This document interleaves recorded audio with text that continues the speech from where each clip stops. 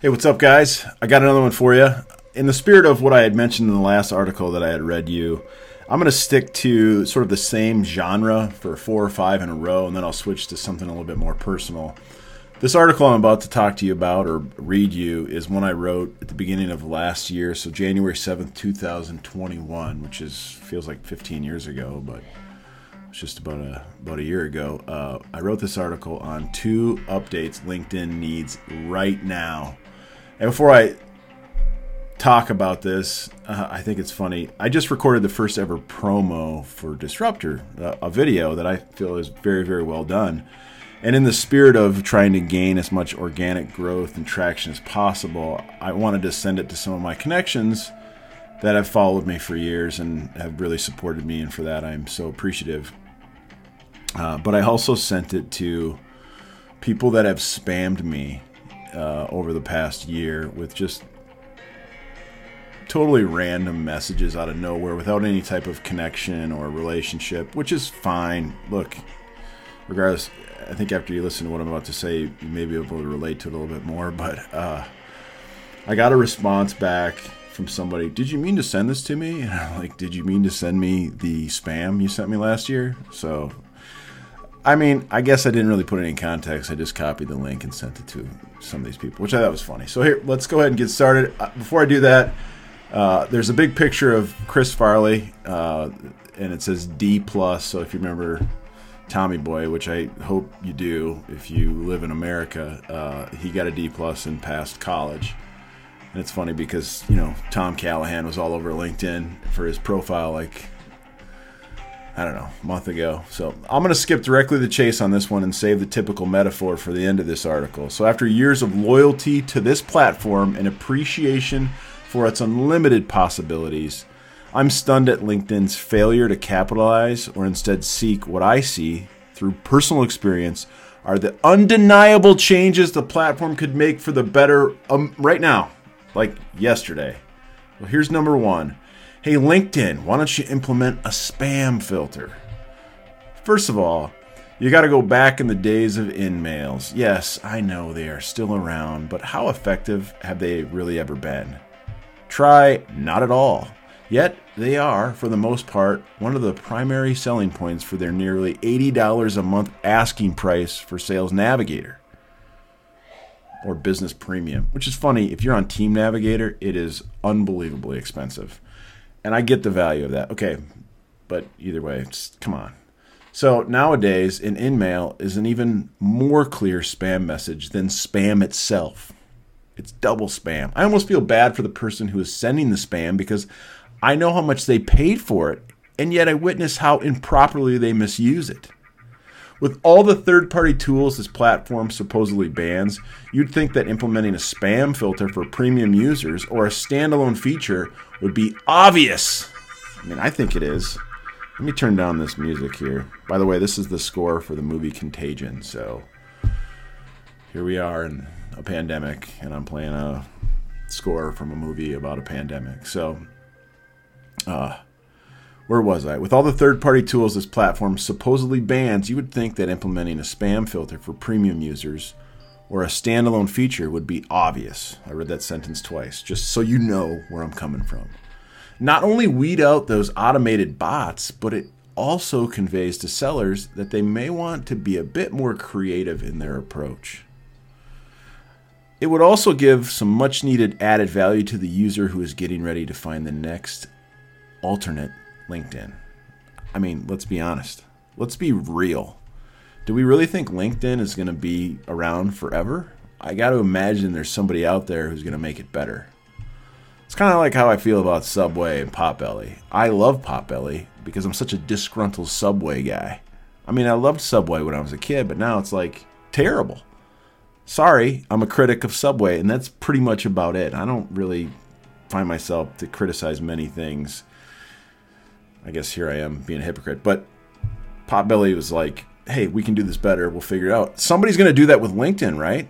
So I've developed some great lifetime relationships using this platform. I mean, phenomenal relationships. And most of them started as engagement through a thread and evolved into messaging and eventually coffee or lunch or dinner and gatherings with family I've had more of that on LinkedIn than I've had on any other platform.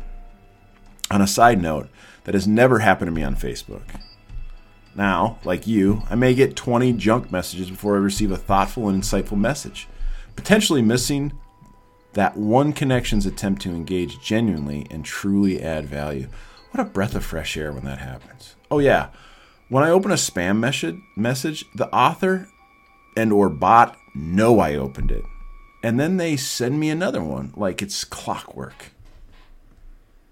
Okay, this is a big one. Some people are going to disagree with me on this one, but seriously.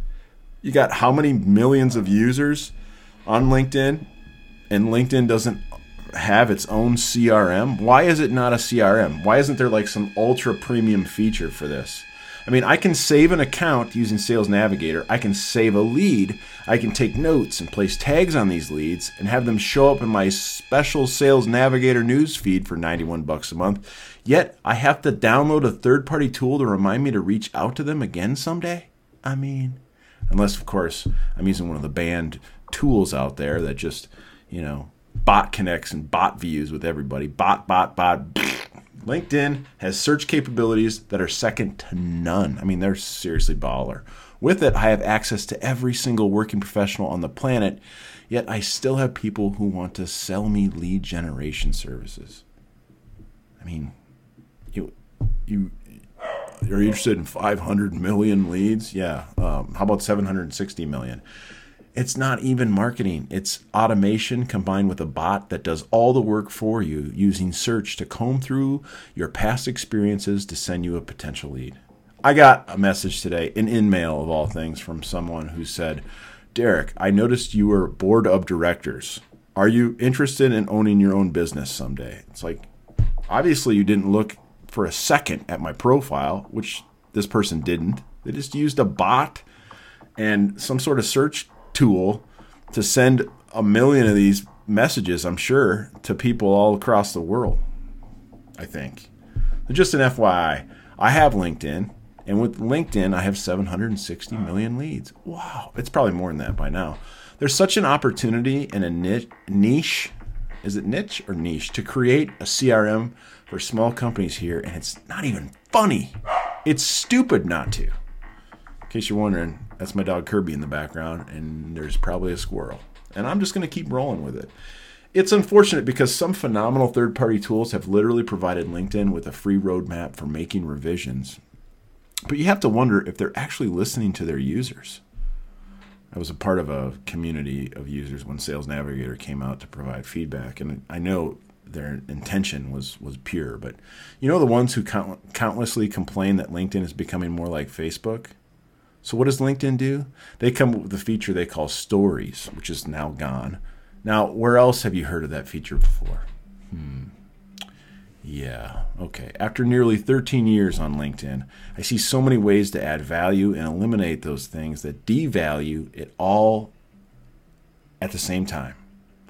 From the saturation of lead generation services and third-party tools all the way to spammy cut and pasted and automated messages. It feels as if at some point those will be the only things left. I see the addition of a standalone turnkey CRM and a spam filter as two quick ways to add incredible value to all users. The users who are always being approached by salespeople and those that are doing the approaching. Yesterday, I couldn't help but think of these two changes I would make if I were steering the ship at LinkedIn, as I simultaneously received 5 automated messages from people trying to sell me lead generation services and sales training. I responded to one of them with, hey, I used to be a sales trainer, and technically I was your colleague. Did you mean to send me this copy and pasted message? His response was, sorry, it was an automated message. Did I mention that he sells sales training? Am I the only one that finds that ironic? I mean, please tell me you're not teaching your people how to prospect for business, because if you are and this is what you're doing, I literally just got a message from a friend of mine who has her own podcast, Jill Herman, who said there's so many posers out there. I agree. Lastly, If the gentleman who has been prospecting me through an automated email campaign to sell me social prospecting services, through email, yes, through email with an automated email campaign. I remember writing those in 2016 for our sales team, and even then, they felt out of date. That was my actual response to him. I sent it to him using one of my 30 InMails. I had to look him up, but as it turns out, he didn't respond. I have to go now. My 7th LinkedIn rep in 3 years is emailing me asking me to renew my premium membership early. Sounds important. Question for you. What would you change?